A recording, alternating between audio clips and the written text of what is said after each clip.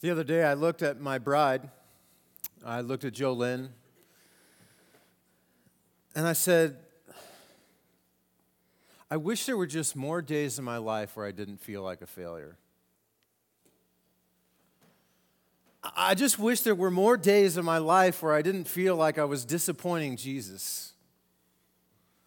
I wish there were just more days in my life where I felt like I was pleasing God. As a Christian, as a person who has walked with Jesus for a time, there just is this gap. I know what I should do. I know where I should live. I know what I need to be doing. I know what I need to be thinking. And yet, there seems to be a space between what I know that I could and should be doing and what I am doing. There seems to be this space. And I know, I have the Spirit of God living inside of me that continues to live with me, to push me toward living the kind of life that I should live. I have the Spirit trying to empower me to live beyond the power of sin, and yet, man, there are some days where I look at my bride and I say, I wish there were more days that I didn't feel like a failure. Have you had days like that? Maybe you've had weeks like that. Maybe you had months, years, where you lived and you looked to the heavens, maybe daily, and just, Lord, I did it again. I feel like I failed again.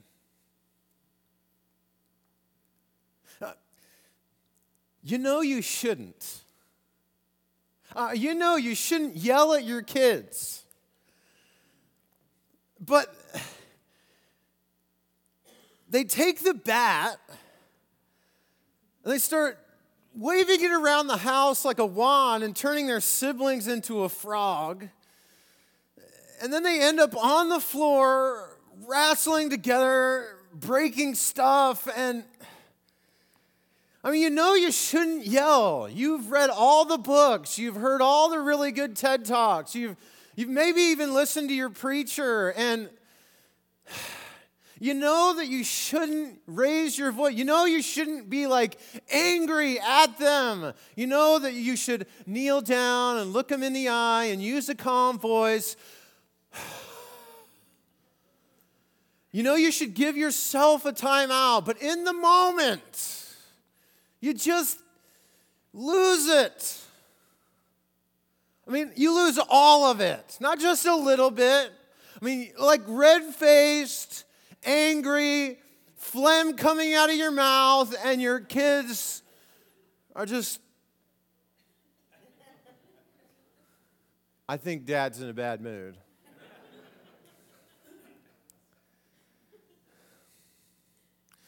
And you go to bed that night and you think, I did it again. God, how in the world can I call myself a Christian? You know that you shouldn't put all sorts of bad things on social media. You know that you shouldn't attack people. You know that you shouldn't get into any major kind of conversation on social media, Twitter, Facebook, Instagram. You know that those are bad things, that only bad things are going to come from that. And you have convinced yourself, I am going to be holy and true with everything that I post on social media. I'm going to do it. I'm not going to post anything bad about anybody at any time. And then it happens. The neighbor 3 doors down, they've been talking about you. You find out from your good friend that she has been posting things about you on social media. And she has some opinions about your parenting. And she's got some opinions about how she perceives how you spend money.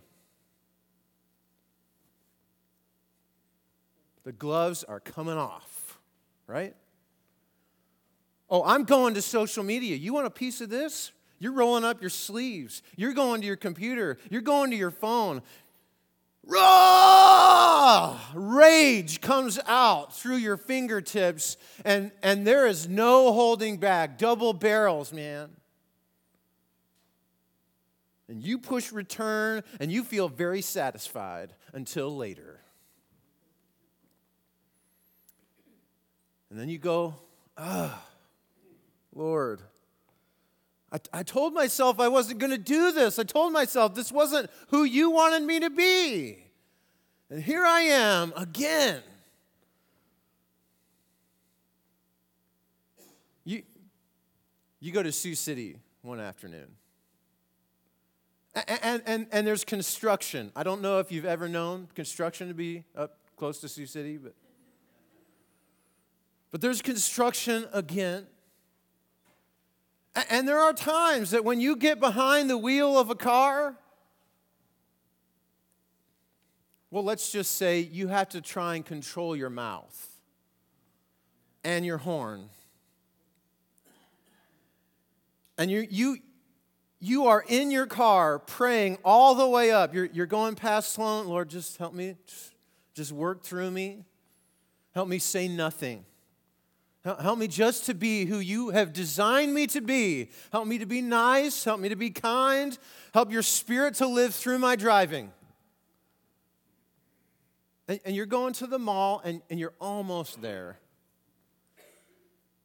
And you're making a left-hand turn. And what appears to be a 17-year-old in a broke-down Honda Accord with rust spots all over it, nearly clips your bumper, and oh man.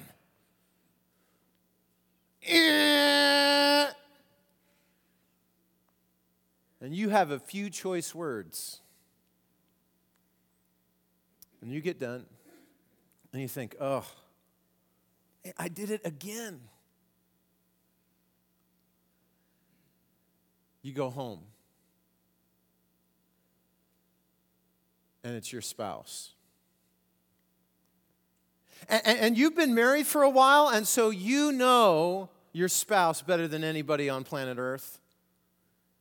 You see, that's the thing about being married. You get to know someone really, really, really well. And when you know someone really, really, really well, you know all of the vulnerable areas.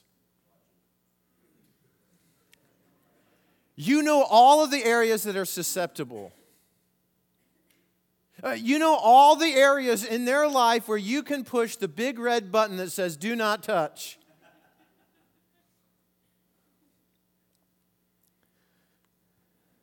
And they made you so mad. You thought, I have had it up to here. And you know that you shouldn't bring in this thing. You know you shouldn't press that button. You know that that's an area that the Lord would not have you go. But you're so angry. And you let it fly.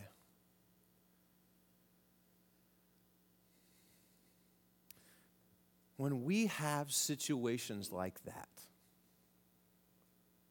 when it feels like we're failing, when it feels, quite frankly, like we're just failing all the time,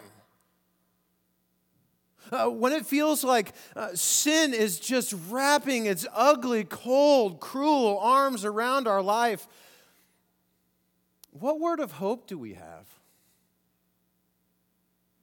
What's the anchor for our soul? Where's the message of hope and good news and all of that? When we come back to the Lord going, oh, Lord, how can I even be a Christian? Where's the word of comfort from the Lord? In a letter that Paul writes, he uses a little big word that gives us an answer. He uses a word that is about results and good consequences. He uses a word that's like, okay, now let me tell you what the conclusion of the story is. It's a little big word, therefore. And this morning, we're going to look at this little big word, therefore, and we're going to ask, what's the therefore? There's two therefores in this passage that we're going to look at this morning. There's two therefores that are in Scripture, these two little big words that talk about result and conclusion of consequence. There's two, and one of them is going to point us in the direction of a reality that we hate, that shows us almost too clearly who it is that we are. But the other therefore is going to show us something about who God is, and it's going to give us a view of a life that we long for. The context of the passage that we're going to get into is Paul in this great disappointment of life. He's failed over and over and over again. There's great disappointment because there seems to be a consistency to his failing pattern. He knows what God's good boundaries are for his life, and yet he continues to do something else. And in the midst of all that, there's a clear, good message. In the midst of a cruel sin that wraps his arms around Paul's life, there seems to be an anchor for our soul, a security in Jesus. Turn with me to Romans chapter 7 this morning. Romans chapter 7. If you're following along in the pew Bibles in front of you, page 786, 786, but we're going to be in Romans chapter 7.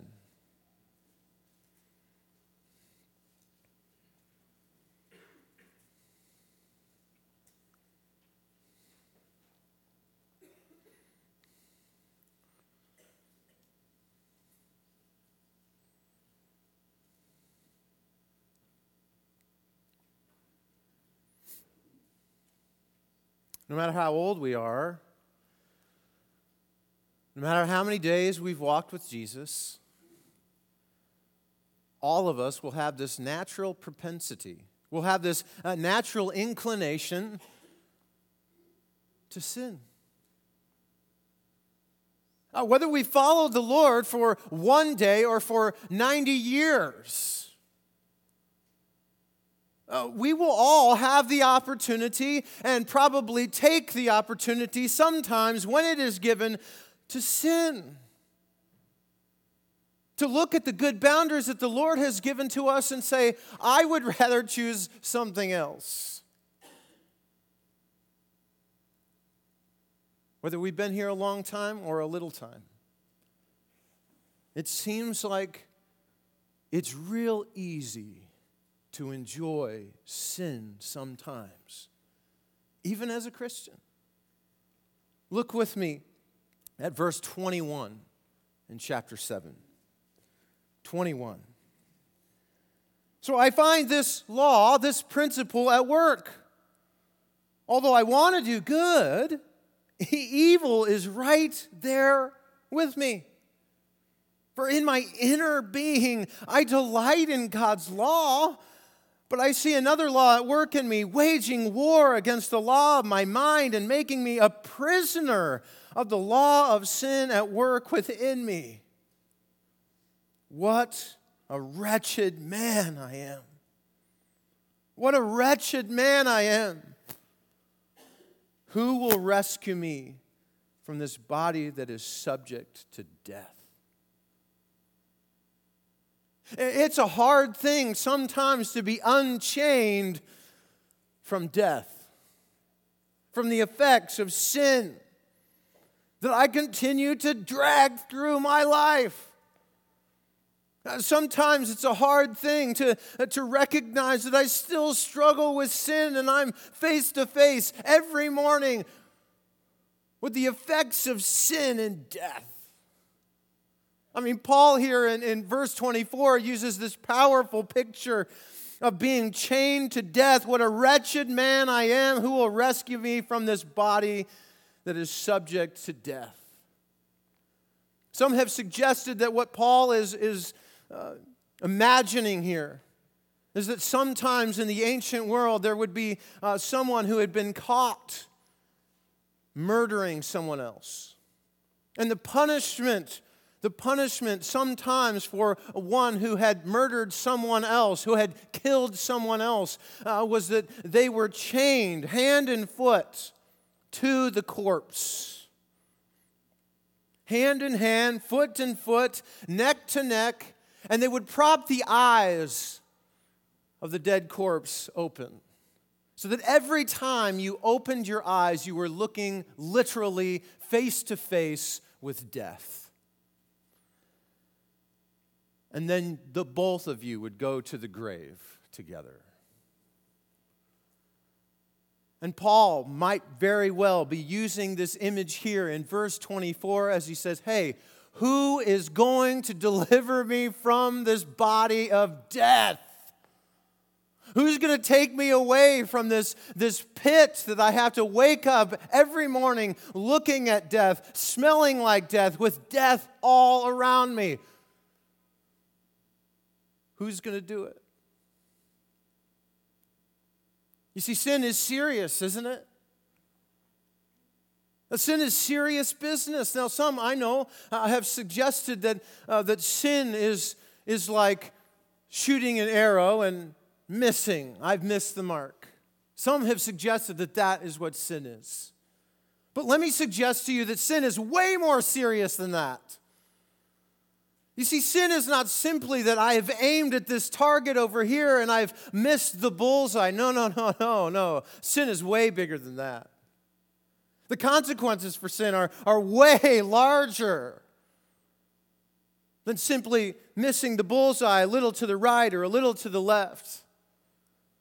No, sin is when God says, this is the target that I want you to aim at, and you say, okay. And you turn around and you aim at something else entirely. You see, sin is not just missing a mark left or right to what God wants you aiming at. It is completely aiming at something else that has nothing to do with what God wants for you. It's an open rebellion. And you better believe that sin is serious business. So Paul uses it. What am I going to do? What am I going to do when I'm face to face with my sin? What am I going to do when every morning I wake up, every night I go to bed and I think, how am I still even a Christian? When I feel like I smell like death, I look like death, I stare death in the face every morning. When we feel like we're failing, when we feel like we are consistently abandoning the gracious boundaries that God has given to us, what is our anchor? What is our word of hope? What is our assurance? Because sin is serious business. And I love it. Paul gives us a little big word. Therefore. Therefore, there is something that God does. There is something that God does with his own sacrifice that gives us a conclusion, that gives us a result that is different than death, that gives us a hope, that gives us assurance because Jesus is serious about our assurance. He's serious about our security. He's serious about giving us a hope and an anchor. Look at verse 25. Look at verse 25 of chapter 7. Who will rescue me from this body of death? Thanks be to God who delivers us through Jesus Christ our Lord. Woohoo! So then I myself, in my mind, I'm a slave to God's law, but in my sinful nature, a slave to the law of sin. Now here's the therefore. Ignore those chapter verse divisions for a moment, okay?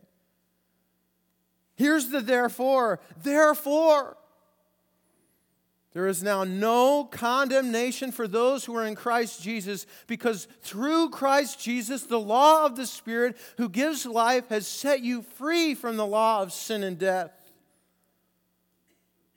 You've been set free from the law of sin and death. I have an opportunity to teach a Gospels class. It's a privilege. I enjoy it. I get to gather around students and we get to open up the Bible together and talk about Jesus. I assigned a book for everybody to read. It was an old book, but it was a good book. A lot of it had to do with God's grace and how it works. And I was opening it up the other day, and I was reading through some of the lines. I was perusing over some of the things that I had underlined. One of the things that I underlined in that particular book was a line that read something like this: God loves us because of who God is, not because of who we are. God loves us because of who God is, not because of who we are. And that opened up this whole array of things for me. I began to go, whoa, wait a minute. If God's grace works in this manner where God loves us because of who God is and not because of who I am, then what that means for those who are in Christ, for those who are a new creation in Him, for those who have said, I'm going to follow Jesus, it means that for those who follow Him, there's nothing that can condemn me. Nothing that I can do to mess things up or overlook something or extinguish something. I can't destroy anything that's going to make Jesus, make God love me less. And then on the flip side, that there's nothing that I'm going to accomplish, nothing more that I'm going to succeed at, nothing more that I'm going to do, nothing more that I'm going to accomplish that's going to help God acknowledge me more. You see, Jesus is serious about assurance. When you're struggling with your sin, when you feel like you've absolutely failed God and there can't be possibly another step forward, there's a therefore for you. And the therefore is therefore, what's the therefore? It's therefore you. So that you can recognize, yeah, I sin. But Jesus is serious about assurance. And He wants you to know, those of you who are in Christ, those of you who have entwined your life in relationship with Him, there is now no condemnation for those who are in Christ. He has set you free from the power of sin and death. That seriousness of sin, it still exists, but because of your relationship in Christ, you have been set free from the power of sin and death. There's no more condemnation. I have 2 children. I talk about them often because I love them. They love it when I talk about them too, especially in service. When they were real little, I mean like real little, right? I don't remember how often kids start walking and stuff like that. You probably all know. Maybe it's a year, maybe it's 18 months. I don't know, 2 years old. I have no idea, really. But I remember that when they were young, right, they were crawling around and they were rolling around, and we were very proud. I mean, like we wanted to capture our children rolling over for the first time, Are you with me on this, or is this just me? Like when they rolled over, we're like, oh, come here, look at this. This is so cute, but she's going to do it again. No, just a minute. Yeah. No, really, she did it. She did it. Yeah. Are you with me on that? And then, like, when they would start to, do their crawling thing, and then they started to walk. And it was like, whoa, we were so excited. I mean, like video camera excited, like picture kind of excited, like on Facebook telling people, yeah, my kid walked faster than your kid. I don't know what's wrong. Right? I got an amen out of that.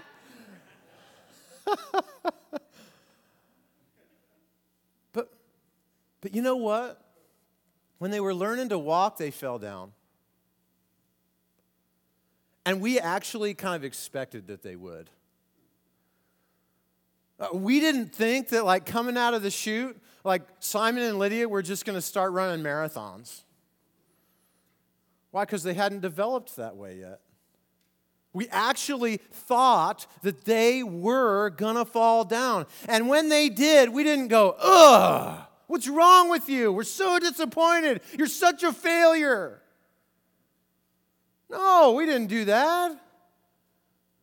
We looked, and we watched, and we offered our hand so that they could get up again. Church, for those of you who are in Christ, for those of you who have touched the life of Jesus, for those of you who have been gifted with the Spirit of God inside of you, there's no condemnation for those who are in Christ Jesus. And God is giving you His hand. He knows you're going to fall. He knows you're going to fail. Now, I can almost hear some of you say, but Mike, you just talked about the seriousness of sin. Yes, absolutely. Sin is serious business. So let me say, again, very, very clearly, outside of a relationship with Christ, sin has a consequence of eternal death. That if you do not know Jesus, if there is not a relationship with Christ, if His Spirit doesn't live in you, the consequence is condemnation and wrath from God. But Scripture gives us a therefore. Gives us a little word. We can go, what's that there for? And it's there for those who are in Christ Jesus that recognize that some days there's going to be things that you fail at. And you need a word of hope, and you need something that keeps you going to recognize that God hasn't given up on you.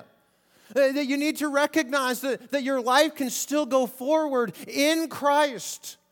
And so Paul writes of his own kind of experience, and he says, for those who are in Christ Jesus, there's no condemnation. You see, Jesus takes assurance seriously. Jesus is serious about assurance. He's serious about giving you an anchor. He's serious about giving you hope. He's serious about saying, hey, you can continue to move forward and live life.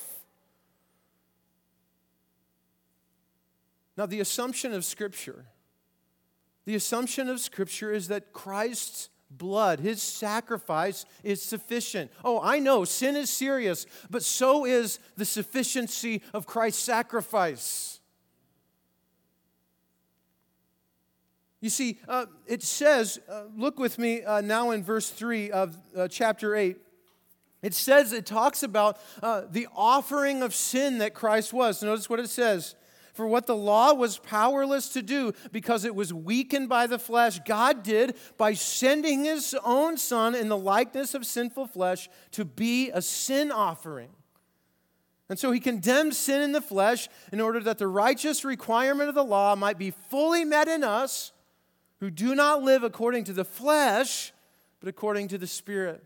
You see, when Jesus was given as a sin offerings were made regularly, and they would cover the vestments, the furniture in the temple with blood. And it was really a covering, but more than that, it was a cleansing. It was a cleansing so that God's presence could be in the temple. Now walk with me, okay?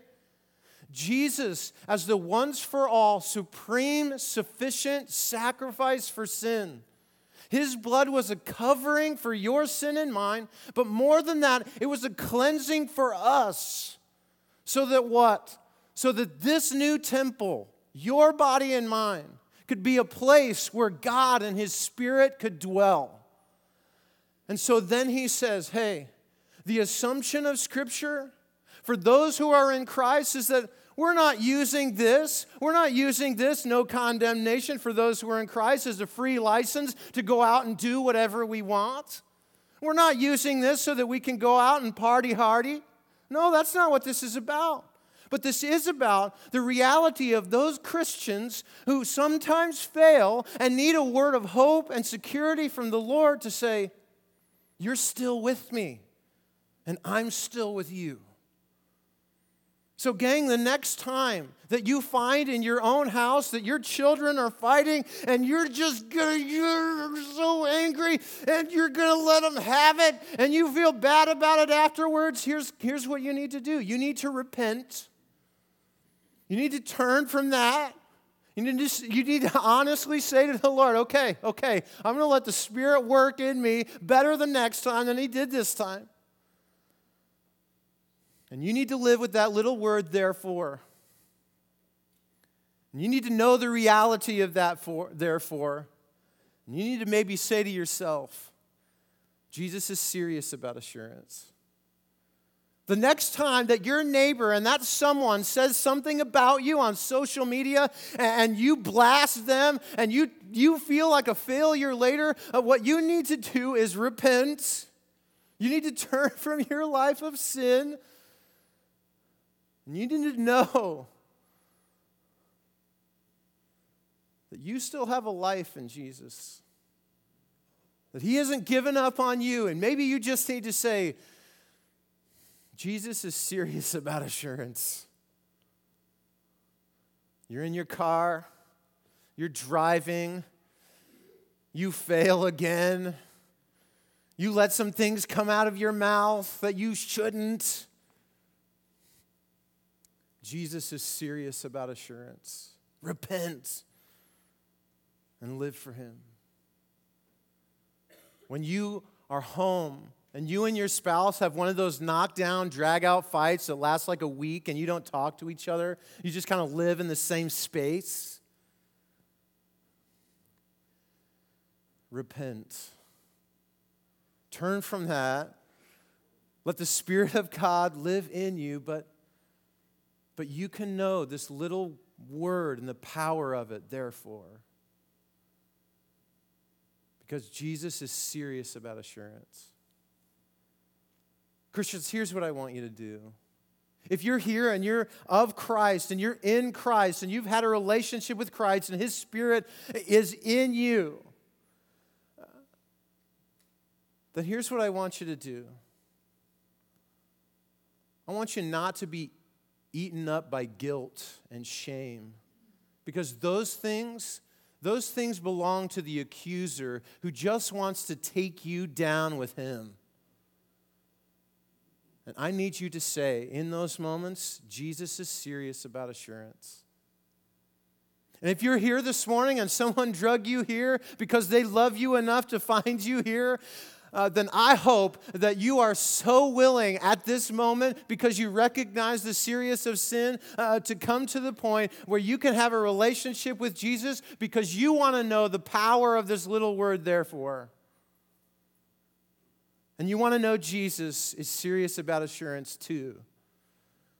Then I want you to believe that the only way that you come from here to there is because you believe that God sent His Son, that he would live in order to die and die so that you could live. That you would be honest with yourself and with God about your sin, and you would confess. And you'd repent. You'd turn around. You'd say, I'm done with this life of sin. I don't want this anymore. I want to live within the boundaries that great God has graciously given. And I will submit to baptism that I might walk out a new person ready to live for Christ. If that's you this morning, then please come and talk to me. Come up during the song. Stay afterwards. Talk to the person that brought you here. But don't leave. Don't leave without the power of the little word, therefore, in your life. Pray with me, would you? Lord God, I thank you for your goodness to us. I thank you for your word. I thank you for how it speaks clearly to our lives. And I pray, Father, that as I fail, and perhaps as those who are within earshot of my voice, perhaps as they fail, Lord, that that we would fail less because we have the Spirit of God living in us. But Lord, when we do, if we do, I pray that we will know that you've not given up on us, that we still have a future with you, that we can hang with you and you with us. And Lord, that you're serious about assurance. Assure us, give us confidence, even in our lowest moment, and help us to live for you. Lord, we love you. Help us to serve you. In Jesus' holy and precious name that we pray. Amen.